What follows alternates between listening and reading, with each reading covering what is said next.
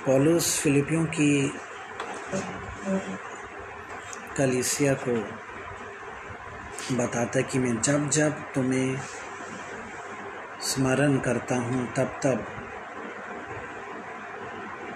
मुझे तुम्हारे बारे में याद आती है।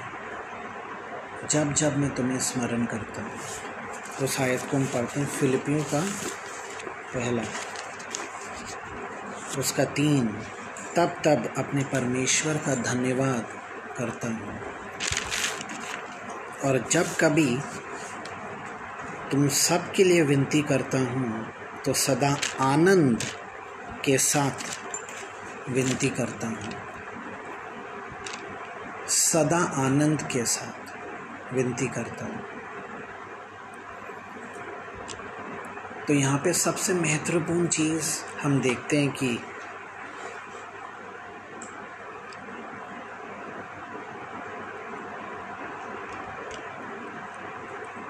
पौलुस की ज़िंदगी में ये लोग उसके दिल में बस चुके हैं।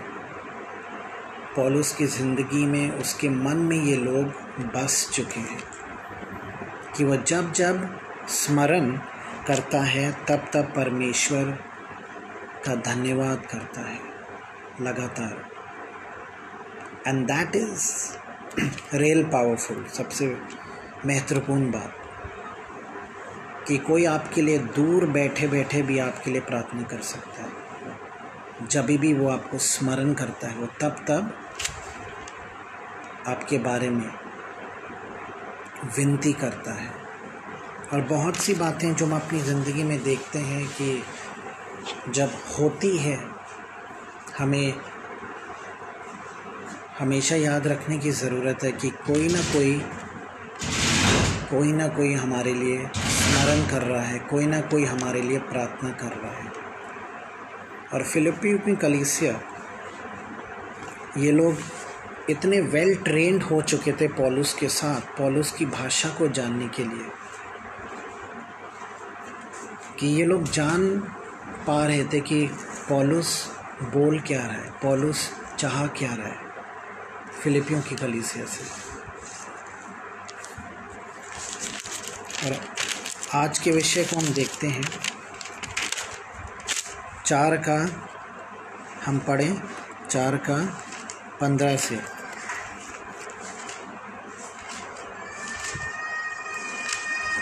हे फिलिपियों, तो आप भी जानते हो कि सुसमाचार प्रचार के आरंभ में जब मैं मकिदुनिया से विदा हुआ तब तुम्हें छोड़ और किसी मंडली ने लेने देने के विषय में मेरी सहायता नहीं की। इसी प्रकार जब मैं थिस्सलुनीको में था तब भी तुमने मेरी घटी पूरी करने के लिए एक बार क्या वरन 2 बार कुछ भेजा था।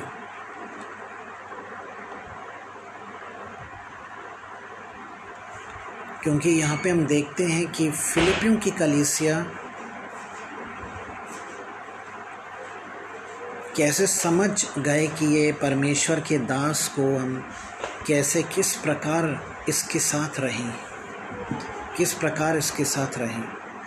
इस परमेश्वर के दास के साथ किस प्रकार रहें। एंड इज़ वेरी इम्पॉर्टेंट, बहुत ज़रूरी है कि हम जैसे आप अपने परमेश्वर के दास को किस प्रकार रखते हो, किस प्रकार देखते हो, आप अपने परमेश्वर के दास को किस प्रकार समझते हो। Whether it is pastor Finny, pastor Vipin, pastor Sunil, जो दुआ के घर के पास्टर्स हैं, किस प्रकार आप लोग परमेश्वर के दास को समझते हो। सिस्टर चारू,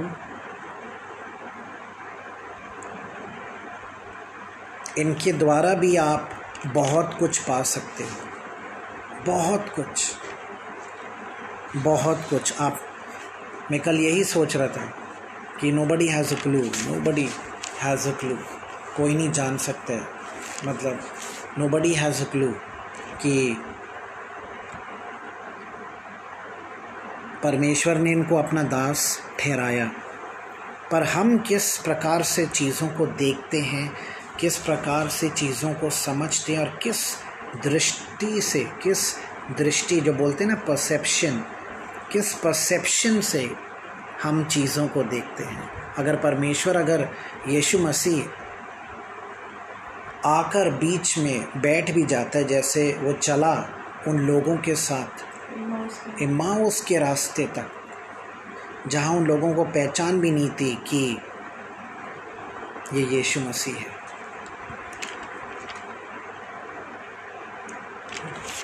रुके हुए थे तब तक, जब ये रोटी तोड़ेगा तो उनको पता लगा, अरे ये तो यीशु मसीह, और तुरंत वो चले गए।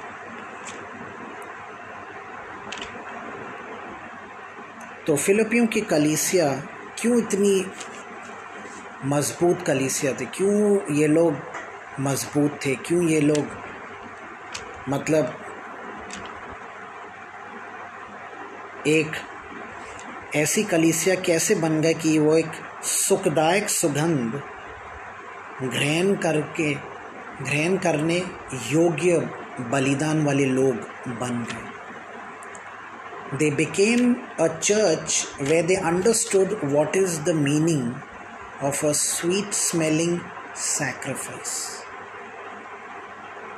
They became a church. वो एक ऐसा कलीसिया बन चुके थे कि वो जान पाए इसका मतलब क्या है। इसका मतलब एक सुखदायक बलिदान देना, एक सुखदायक योग्य बलिदान देना, हर चीज़ में, अपनी बातों में, अपनी चाल चलन में, अपने दान में, अपने समझने में, हर परमेश्वर के दासों को समझने में। पहले ये सवाल है कलीसिया। आज ज़्यादातर कलीसियाएँ क्यों नहीं उठ पा रही है? क्योंकि वो अपने दास को बड़े आसान रूप से, अपने परमेश्वर के दासों को वो उस नज़रिए से देखते हैं। They take the man of God very granted, मामूली मामूली मामूली मामूली। और इससे अगर कोई हिंदी वर्ड है आप मुझे बताइए, बिकॉज हिंदी में इससे मामूली से ज़्यादा I don't think so, I know anything else, but that is enough. मुझे लग रहा है बहुत है वो मामूली। When you look at your man of God with a very easy, बहुत आसान तरीके से आप देखते हो पास्टर आ गए। कलीसियस के पीछे जो आपका लाभ छिपा हुआ है वो देखिए। मैं आज सुबह क्या बात कर रहा हूँ आपसे, मैं आपको डांट नहीं रहा हूँ,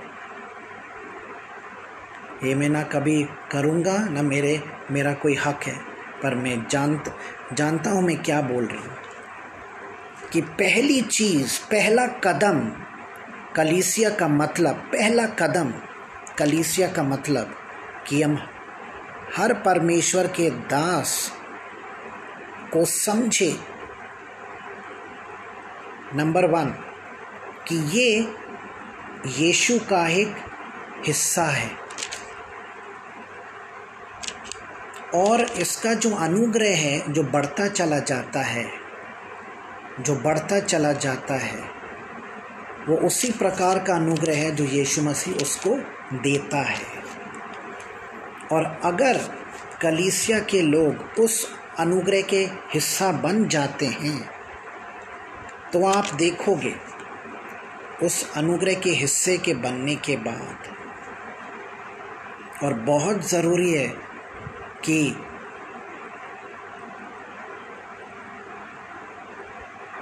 हम इस बात को समझें। जैसे यहाँ पे हम देखते हैं कि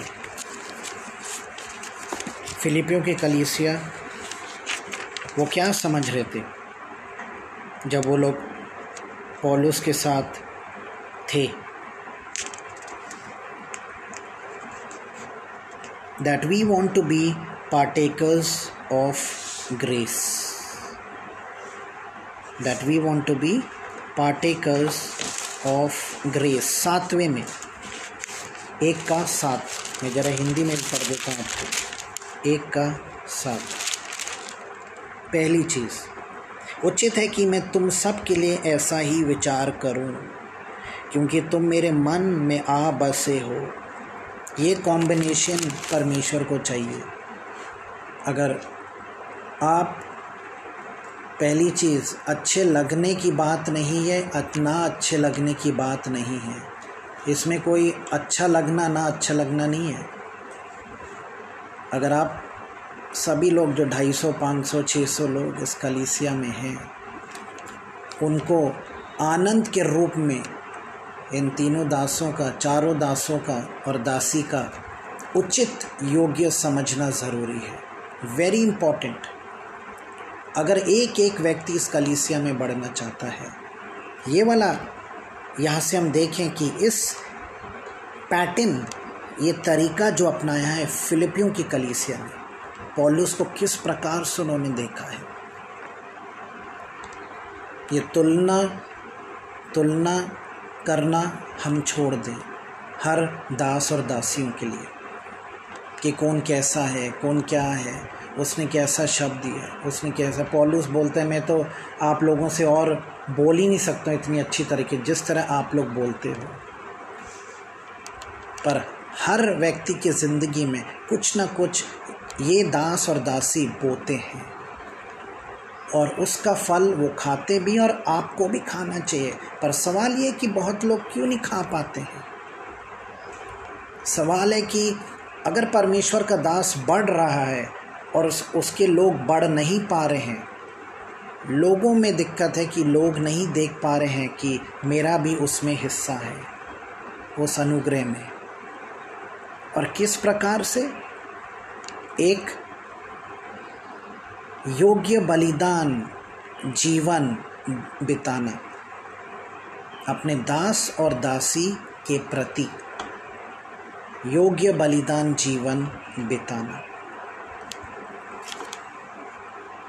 क्योंकि तुम मेरे मन में आ बसे हो और मेरी कैद में और सुसमाचार के लिए उत्तर और प्रमाण देने में तुम सब मेरे साथ अनुग्रह में सहभागी हो।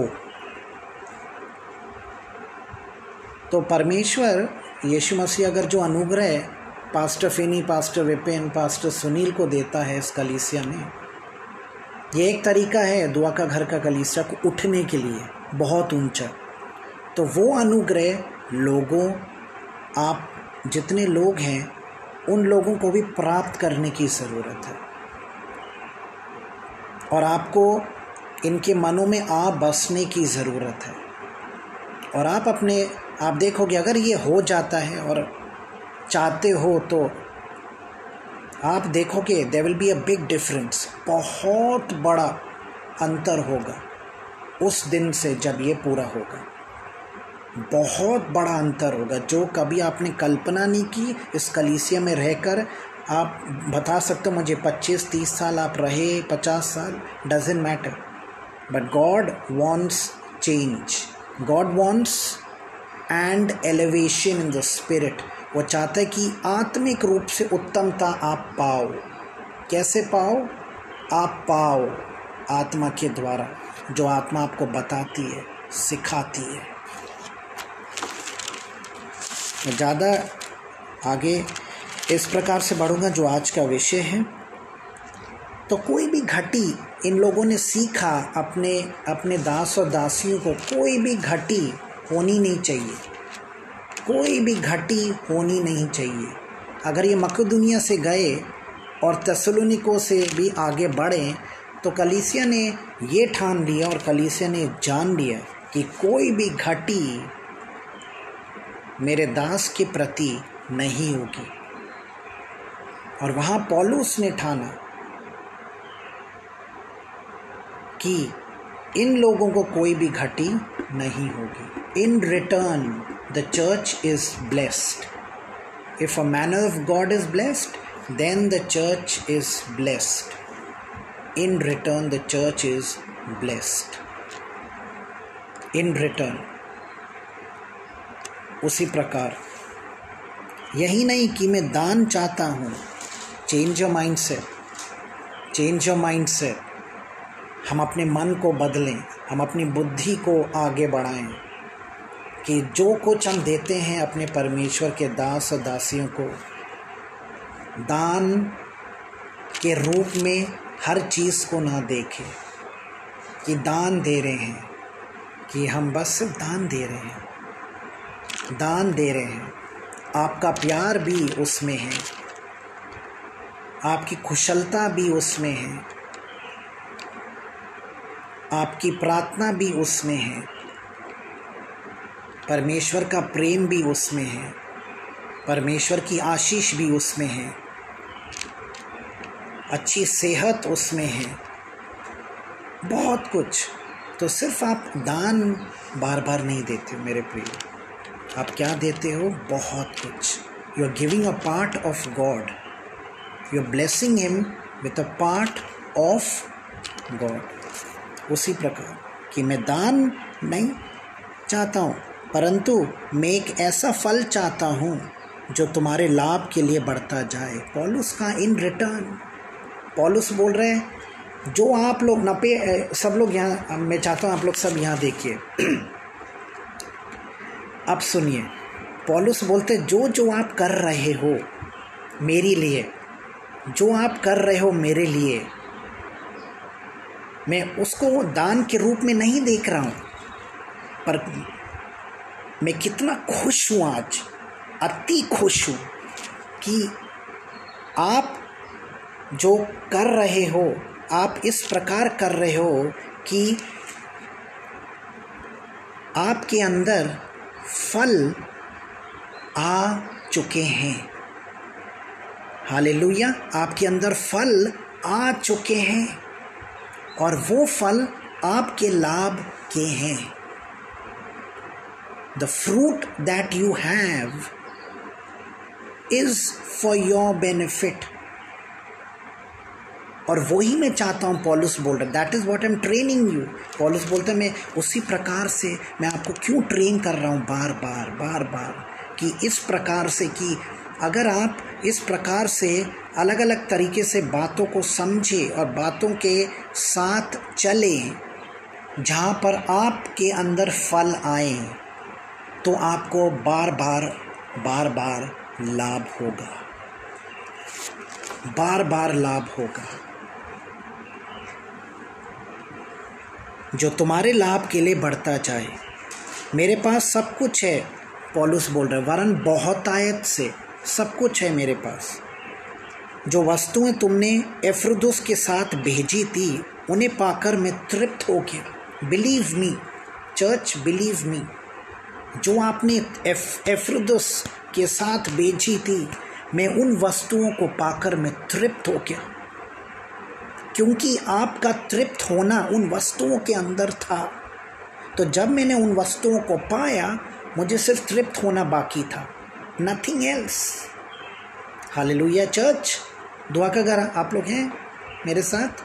तो जो आपने भेजा, जो आपने इन दासों को दिया, इन दासों को क्यों नहीं, ओके लिसन, इन दासों को pastor Finny, pastor Vipin, sister Charu, sister pastor Sunil, इन दासों को आप कभी पूछना, इनको खुद एक गवाही देने की ज़रूरत है, एक सच्ची ईमानदारी गवाही कि जो आपने वस्तुएं भेजी थी मैं उनसे तृप्त हुआ, क्योंकि उन वस्तुओं में आपका तृप्त होना ज़रूरी है. आपका तृप्त होना, उसके अंदर होना ज़रूरी है. Otherwise it doesn't make any difference to God. You can please these pastors. बड़े ध्यान से सुनिए कलीसिया. You can please pastors but you can't please God so easily. मैं आपको बता रहा हूँ बड़े दावे से. तो सवाल ये है कि हम परमेश्वर को पहले प्रसन्न करें. अगर उसको प्रसन्न कर रहे हैं, ये दास अपने आप गवाही देंगे कि आपने जो वस्तुएं भेजी थी ब्रदर, मैं तृप्त हो गया। Wow, praise the Lord. क्या दिन आपका होगा, आपका क्या दिन बन जाएगा। तृप्त हो गया मैं। आपने दिया और कोई गवाही नहीं आई वहाँ से, आपने दिया, there was no testimony from the other end. उस गवाही का मतलब है परमेश्वर की आवाज़ इनके द्वारा। आपको और साफ में बताऊं, ये तृप्त होना कौन बोल रहा है? पास्टर बोल रहे हैं? नहीं, परमेश्वर की आत्मा। जो हम विश्वास नहीं करते कि इन लोगों के द्वारा होता है। मैंने बोला ना, जैसे आप देखोगे वैसा ही होगा। आपकी दृष्टि क्या है? अगर यीशु भी आए, आप यीशु को क्या समझोगे? एक मामूली आदमी। Church, we have to understand God lives in them. हमें जानने की ज़रूरत है कि परमेश्वर की भरपूरता इन लोगों में, इन दास दासियों में। और जैसे हम इनको बुलाते हैं ना, बड़े बड़े सम्मान के रूप से, क्योंकि इनके अंदर जो छिपा बैठा हुआ है उसको देखकर आप एक ज़िंदगी जीना। पास्टर को देखकर नहीं, इनके अंदर जो बैठा हुआ है वो बहुत महान है। जो दुनिया के बाहर जो बैठा हुआ है उससे ज़्यादा महान है। हालेलुया। तो मैं तृप्त हुआ, पौलुस बोल रहे हैं। वो तो सुखदायक सुगंध ग्रहण करने योग्य बलिदान है जो परमेश्वर को भाता है। अब देखो अंदर, पौलुस के अंदर से कौन बोल रहा है? यीशु मसीह, परमेश्वर बोल रहा है। वो तो सुखदायक बलिदान, एक ग्रहण करने योग्य बलिदान आपने दिया। आपने जो दिया मुझे वो एक इस प्रकार से था कि वो एक सुखदायक बलिदान ग्रहण करने योग्य बन गया। You have understood, church of Philippines, you have understood. और आप देखोगे आप लोग कितना तरक्की करोगे हर क्षेत्र में, हर क्षेत्र में। और पौलुस, और मैं भी ख़त्म करता हूँ, पौलुस इस प्रकार से उनको एक आशीष देता है अंत में कि मेरा परमेश्वर भी अपने उस धन के अनुसार, कलीसिया, उस धन के अनुसार जो महिमा सहित मसीह यीशु में है, तुम्हारी हर घटी को पूरा करेगा। एक भी घटी आपके ज़िंदगी में जब तक आप जिंदा हो नहीं रहेगा। मैं आई डिक्री एंड डिक्लेयर, इस घराने में एक भी घटी, pastor Sunil, pastor Finny, pastor Vipin, pastor Sunil, sister Charu, एक भी घटी इनके ज़िंदगी में नहीं रहेगी। ये तृप्त हो जाएंगे। पिता परमेश्वर ग्रहण करने योग्य बलिदान अपने लोगों को बनाइए इस प्रकार से पिता, ताकि इस कलीसिया में एक टर्नओवर चेंज और आ जाए और अगले स्तर पर यह कलीसिया जाए, ताकि लोग समझ पाए कि उस लाभ का होना इनकी ज़िंदगी में उसका मतलब क्या है। जो आज हम अनेकों चीज़ों के लिए प्रार्थना कर रहे हैं वो सब समेट जाएंगे इस लाभ के अंदर, और आपकी प्रार्थना की भाषा और बदलती चली जाएगी और उत्तम होता चलेगा। उत्तमता में बढ़ने के लिए ये सारी बातें इस कलीसिया में हुई है। यीशु के नाम से मैं दुआ के घर के कलीसिया मेरठ को इन बातों से तृप्त करता हूँ पिता, कि ये बातें पूरी हो जाएं इनकी ज़िंदगी में, जैसे पौलुस की ज़िंदगी में हुआ। जब जब मैं स्मरण करता हूँ तब तब मैं आपके लिए विनती करता हूँ, जब जब, यीशु के नाम से, यीशु के नाम से। कलीसिया आप लोग सब आशीषित हो और कोई भी घटी आपकी ज़िंदगी में नहीं होगी, यीशु के नाम से। और इन बातों से आप आशीषित बन जाएं, ताकि आप ये जितनी आयतें हैं आपकी ज़िंदगी में पूरी होती चली जाएं, यीशु के नाम से। आमीन, आमीन, आमीन।